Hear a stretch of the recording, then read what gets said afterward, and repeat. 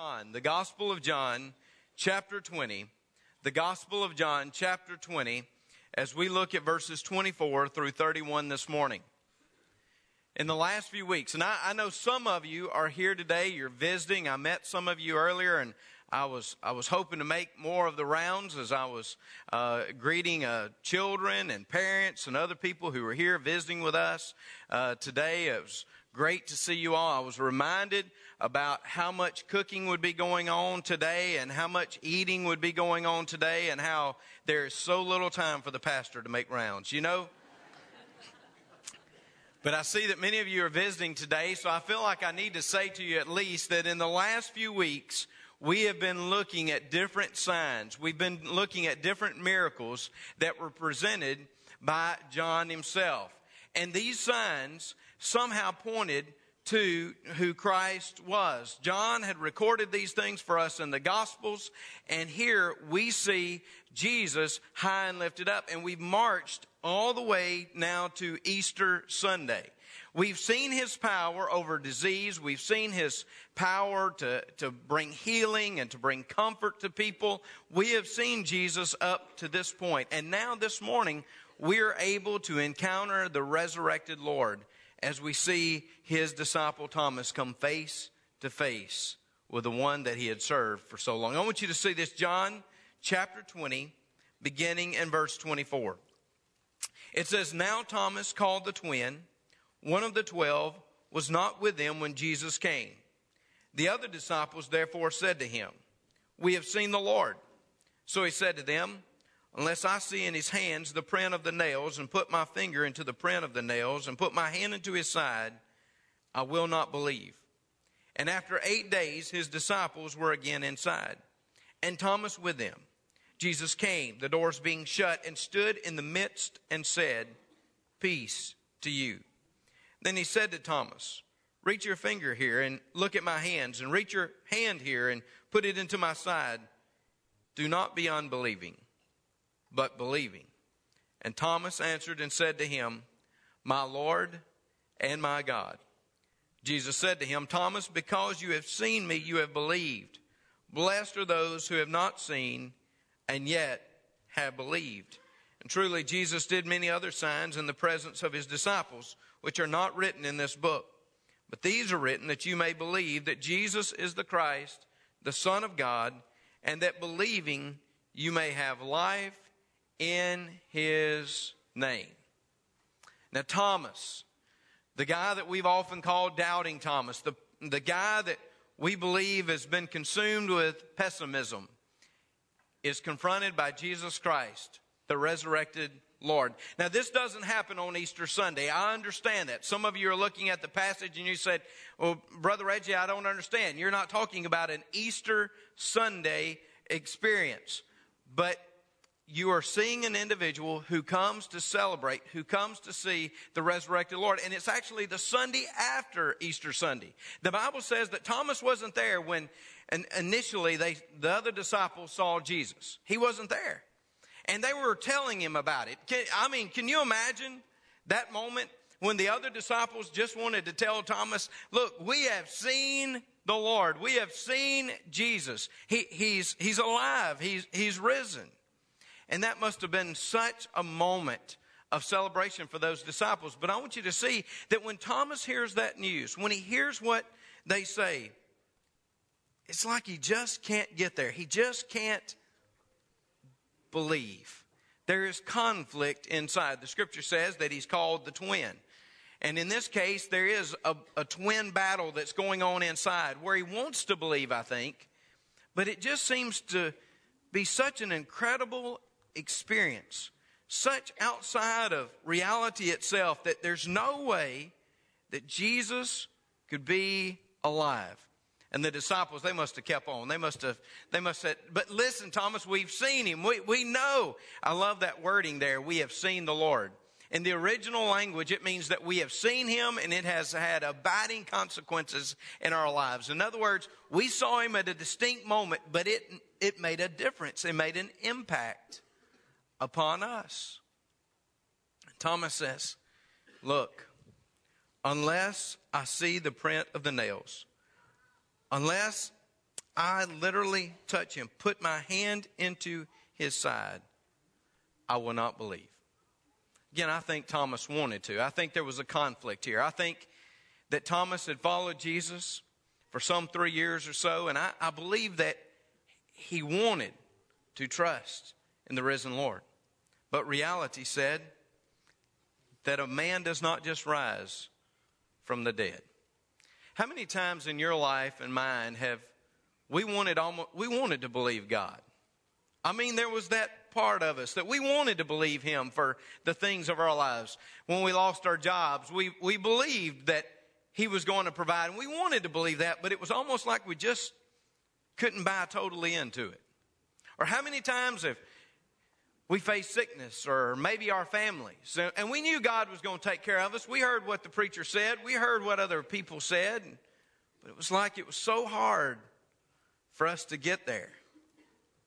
And here Thomas, I believe it was so hard. I believe there was confusion and there was conflict in his heart and in his soul, and he wanted to believe, but he just seemed to have so many questions.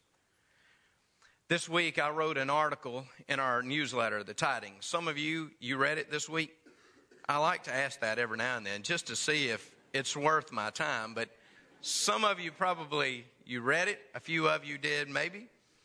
And you know that I wrote really concerning an article that I had read earlier in my life. It was an article about how punctuation marks could speak to the Easter event or the Easter weekend. Punctuation marks. Now, I like that because I was a double major in Bible and English at Blue Mountain College. And yes, I recognize Mississippi English, which is a total different field than most of you all have ever experienced, but it was English nonetheless. So I really was interested in this article as I was reading through. And it said that the Easter event could be described using a comma, a period, a question mark, and an exclamation point. That Thursday night, for example, that Thursday night when Jesus was arrested and when he was taken into trial, and it went on over and over during the night, the trials did, that was almost like a comma. It was like a pause for the disciples. They had followed Jesus for some time. They had given their lives to him. They were following him as the master teacher, and it was kind of like they just paused for a moment to see what was going to happen. They had followed him to experience his kingdom. And now it was a pause to see how that kingdom would come. Very quickly, that comma seemed to turn into a period for the disciples. Turned into a period for the disciples. For on that Friday, when Jesus Christ died, it brought with it a sense of finality. I mean, the period had come. It was final. Jesus himself had even cried from the cross and said, "It is finished." We know that he was talking about the sacrifice and his mission and his purpose. But for the disciples trying to decipher all of this, it seemed like there was an end. Well, we don't know much about what happened on that Saturday of Easter weekend. It was a Sabbath moment. So it was a time to rest and reflect. We do know that the disciples, similar to here, that they are inside somewhere and they are locked in the doors. They're concerned about what's going to happen to them. But can you imagine the flood of questions that must have come? I mean, when you have time to just sit back and reflect and think about the moments, the questions that must have come. What's my life going to be like? I've invested this time. How's this? Am I going to die? And question and question and question must have come. And conflict and some type of confusion. But then, as I mentioned this week, the exclamation point came on Sunday morning, didn't it? I would say that God punctuated the weekend with a final exclamation point. He is risen. He's not here. And the disciples, the others, they saw him. I mean, for them, their question mark had turned into an exclamation point. That's the reason they came to Thomas a week later and said, "We have seen Jesus." We have seen him and it's made a difference in our lives. So for the other disciples, their question mark had already been transformed into an exclamation point. But Thomas, remember, he was not there. He was not there when Jesus had appeared to the others. So for him, he still lived in that question mark stage. I mean, he still has so many questions, and he is the realist. I mean, how many people come back from the dead? And Thomas, perhaps he is dismissing the other disciples as if they're just hopeful or they're just wishful. Thomas, I believe, wants to believe, but it simply does not make sense. He says, I've got to see him. Again, before we beat up on old Thomas, know that there are many times in our lives that in our hearts we say we want to believe, but it's so difficult to get there. We want to believe that God will bring healing, but we've heard what the doctor said. We want to believe that there will be financial stability that will be brought. But we heard the boss when he said that we were fired. We want to believe that God is going to take care. But then it seems like things just simply go awry. Before we beat up on old Thomas, maybe we need to be reminded that we have found these similar moments of conflict in our lives. But the conflict for Thomas, it was turned into confirmation. Notice what the scripture says. Verse 26, it says, after 8 days, here that Sunday after Easter, the way the Jewish mind counted days, the Sunday after Easter, his disciples were again inside and Thomas with them. Jesus came, the doors being shut, and stood in the midst and said, peace to you. So get this scene. Doors are locked. Concerned about what might happen or the authorities that might come. Doors are locked. Everybody's inside. Perhaps they're still having conversations about what had happened. And all of a sudden, there's Jesus. There's Jesus. Glorified body. Jesus standing before his disciples. And I'm proud he said, peace be to you, aren't you? Because if I'd have been in that midst and I knew the doors were locked and all of a sudden Jesus was there, I would need some peace at that moment. And he says, peace be to you. The glorified body of Christ. We can't talk about all of that this morning. We're going to one day. But isn't that going to be great when God gives us our own glorified bodies?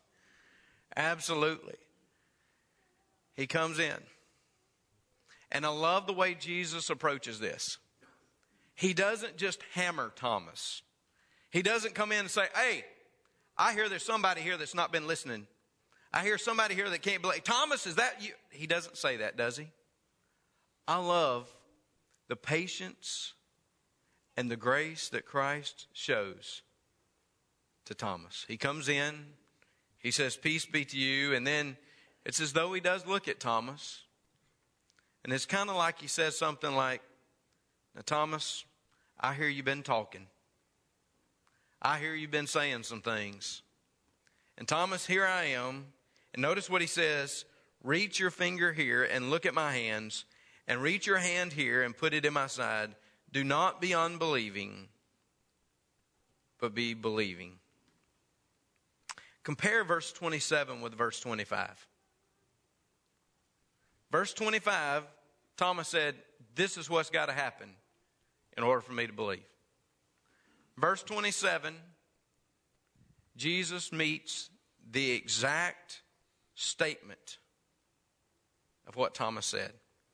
Verbatim, exactly what Thomas needed, Jesus provided. For belief, for confirmation. Because listen to me, Jesus wants us to express faith and believe. He wants to work into our lives. He wants to bring the confirmation that is needed. He brings confirmation to Thomas. You'll notice Thomas doesn't even need to touch Jesus at this point. He knows, right? He doesn't even have to do that because he sees Jesus, he meets the resurrected Lord, and his faith is confirmed.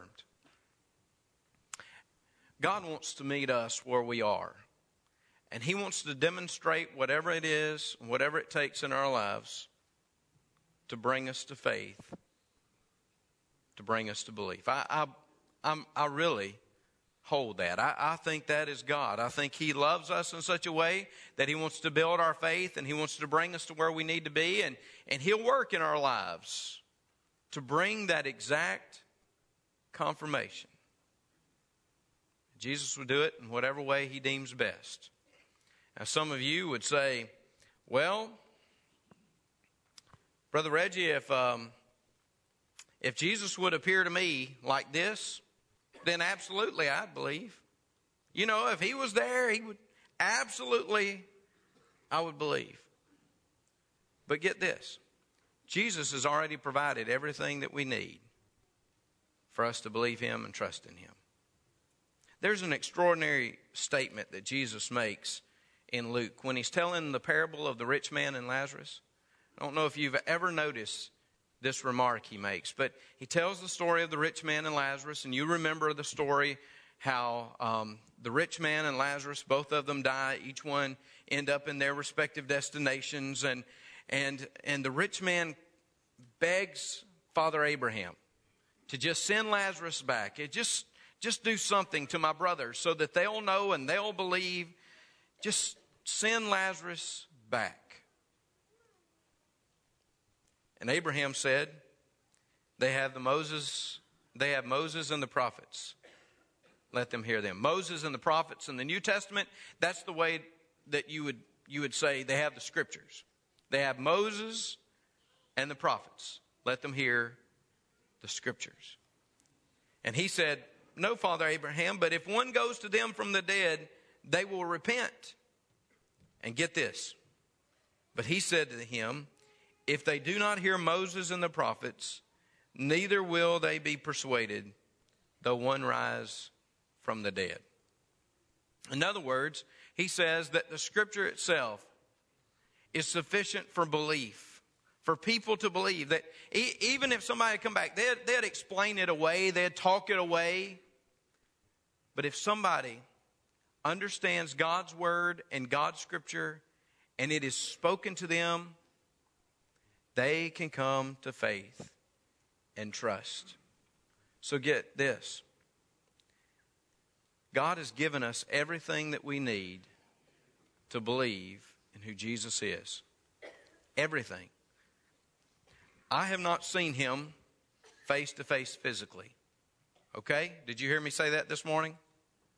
I've not seen Jesus Christ face to face physically. I'm going to one day. I believe that. But I have not yet. But may I say this?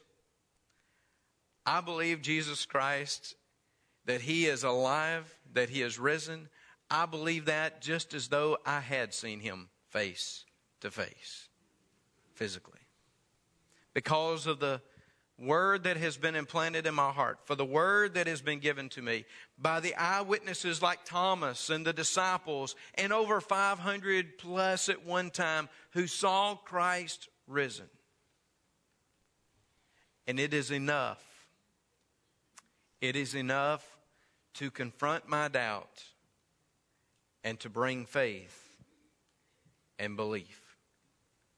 The confirmation that Jesus brings when we see him. The confirmation. And then, as you see the conflict turn into confirmation, you see the confirmation verbalized in a confession. Notice verse 28. And Thomas answered and said to him, my Lord and my God. Don't you love the simplicity of that? Don't you love the power of that? That Thomas just says, my Lord and my God. I told you that Thomas didn't have to touch anybody at this point. Thomas didn't have to, he knew that Jesus Christ was alive. And he confessed, my Lord and my God. That is so significant. That is so significant, especially for a first century man who was raised in Judaism, who had believed all of his life that there was one God. Notice now what he says. My Lord and my God. He looks at Jesus and he ascribes to him deity. He ascribes to him lordship.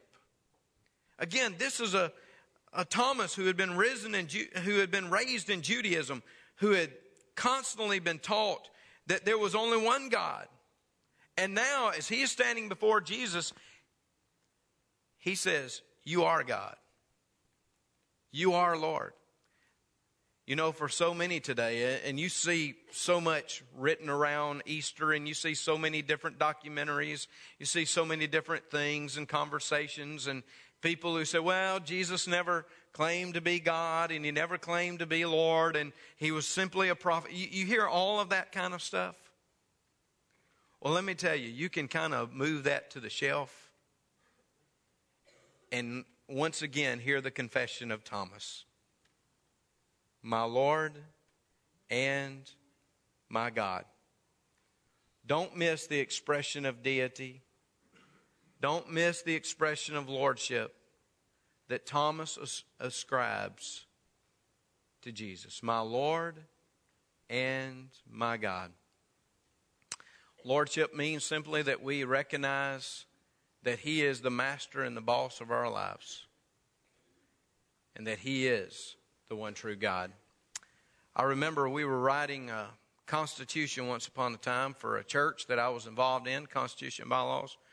We'd gotten down to some of the things that we were trying to simplify and maybe state our belief on, and we had written something in like this, that you must believe that Jesus is Lord and Savior in order to be a member of our church. We wrote something in like that. One of the dear ladies in the church, a lady who had been there for many, many years, wonderful lady, knew the scripture. She came to me and she said, Brother Reggie, there's something about this that seems strange. And I want to talk to you about it. I said, what's that? She said, about this wording, about we have to accept Jesus as Lord and Savior. And I said, okay, what's concerning you about it? And she said, shouldn't it be that we accept him as Savior and Lord instead of Lord and Savior? Because we accept him as Savior before we accept him as Lord. Now, I understood kind of where she was going with this, okay? I understood what she was trying to say. But I looked at her and I said, you know, I don't think it matters one way or the other. Because when you come to accept Jesus Christ, you have to accept him as both Savior and Lord. You have to understand that he is the Lord of your life. And that's how you're committing yourself to him. When you come to accept Jesus, you have to accept him for who he is. Lord and God. Savior and Lord. Oh, but Brother Reggie, don't we grow in our Lord's? Yes, every day in my life, I grow in my understanding of who Jesus is and the Lordship in my life. I know that.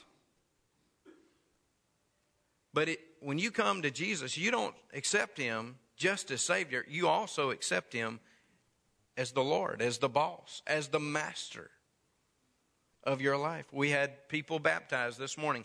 Do you know the earliest confession of faith? The earliest confession of faith in the church was, Jesus is Lord. Earliest confession.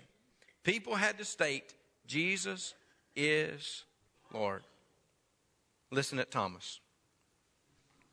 Thomas said, I know who you are. My Lord and my God. Oh, by the way, those personal pronouns there, my, They make a difference, don't they? Don't they make a difference? Oh, yes, they do. Some of you, I know that. Some of you come up to me and say, hey, have you seen my grandchildren this morning on Easter Sunday? Made a difference, didn't it? That one little word, my, can transform the whole experience, right? My grandchildren, these are my children. Listen what Thomas says. My Lord and my God. See, the one that Thomas had been following for all that time, the one that had kingdom aspirations, the one that he wanted to follow and trust, he was alive. And he had provided exactly what Thomas needed. He had come to Thomas in that graceful way and just said, Thomas, here I am. Believe. Trust. The confirmation came. The confession was verbalized. And notice then what Jesus said to him. Jesus said, because you have seen me, you have believed. Blessed are those who have not seen, yet have believed. You have seen me, and thus you believe. But notice Jesus said there's a blessing for those who have not seen me physically, and yet they've believed. The word blessing carries with it the word joy, happiness, contentment. He said, joyful are those, content are those who have not seen me face to face physically, but who have believed. I believe this morning as we come to celebrate the resurrected Lord, which every Sunday is Resurrection Sunday, isn't it? As we come to celebrate, that joy should be contagious in this place. Contentment should be contagious. Because blessed are we who have not seen him physically, but we have trusted and we have believed. And notice that really is the whole purpose of the Gospel of John. Verse 20, truly Jesus did many other signs in the presence of his disciples, which are not written in this book. Jesus did so many miracles. He did so many signs. He healed people that we don't even have recorded in Scripture. He provided for people. He was there. There's so many other things. John says if it really would have taken me books upon books and library upon library to tell you all that Jesus did. But these have been recorded. All the signs that we have studied up to this point, even until the resurrection itself. So that what? That you may believe that Jesus is the Christ, the Son of God. And that believing, you may have life in his name. The resurrection validated Jesus' ministry and message. It spoke to what he wanted to accomplish. It spoke to the life-giving power that he had. And the Scripture says that if we trust and if we believe, then we experience life through his name. Now, there are two schools of thought about John's purpose here. Both surround belief and faith. Some believe that the evangelist was trying to inspire people to come and accept Christ as Lord for the very first time. And perhaps that is the case. And I would say to you today, if you've never trusted Jesus as your Lord, oh, what Easter this would be. If you would come and you would surrender your heart and you would repent of your sins and you would accept his lordship in your life. And today, maybe that's it. Maybe some of you are there and you say, I've been struggling with it. I've gone through this moment of conflict. Maybe today you need to come and experience life in Christ through faith. Some people believe that it's for the unbelievers. Others say John wrote actually for believers. That the gospel was given here for believers. Well, what about believers? I mean, I thought we were already people of faith, right? Why would he write so that we would have faith in him? I'm just going to give you a personal testimony here, okay? God is always able to grow my faith. There are places in my life where I need to trust Him more. There are areas in my life where faith needs to grow. And you know how it grows so often? Is by seeing Jesus Christ, hearing His Word, and how it is accomplished in my life, and knowing that I can trust Him for life. Because those things I mentioned earlier about job situations, about health situations, about all these other things that we're dealing with, these things are written. These things are written that you may believe that Jesus is the Christ, the Son of God, and that believing you may have life in His name. For those of us who are believers, I can tell you that every time we read about this miracle, we're reminded of the power and the grace of God and the goodness of God. How He can take care of us, how He can work in our lives, how He can continue to bring life through His name. Because, my friends, when I accepted Christ as my Lord and Savior, I didn't leave life at the altar. Life invaded my heart. Life took control. And now I experience life in Christ daily. He is risen. He is not here. Would you experience that life? If you've never accepted Him, would you come and trust Him today? If you have and you just need to grow in your faith, would you encounter the resurrected Lord and allow Him to transform you?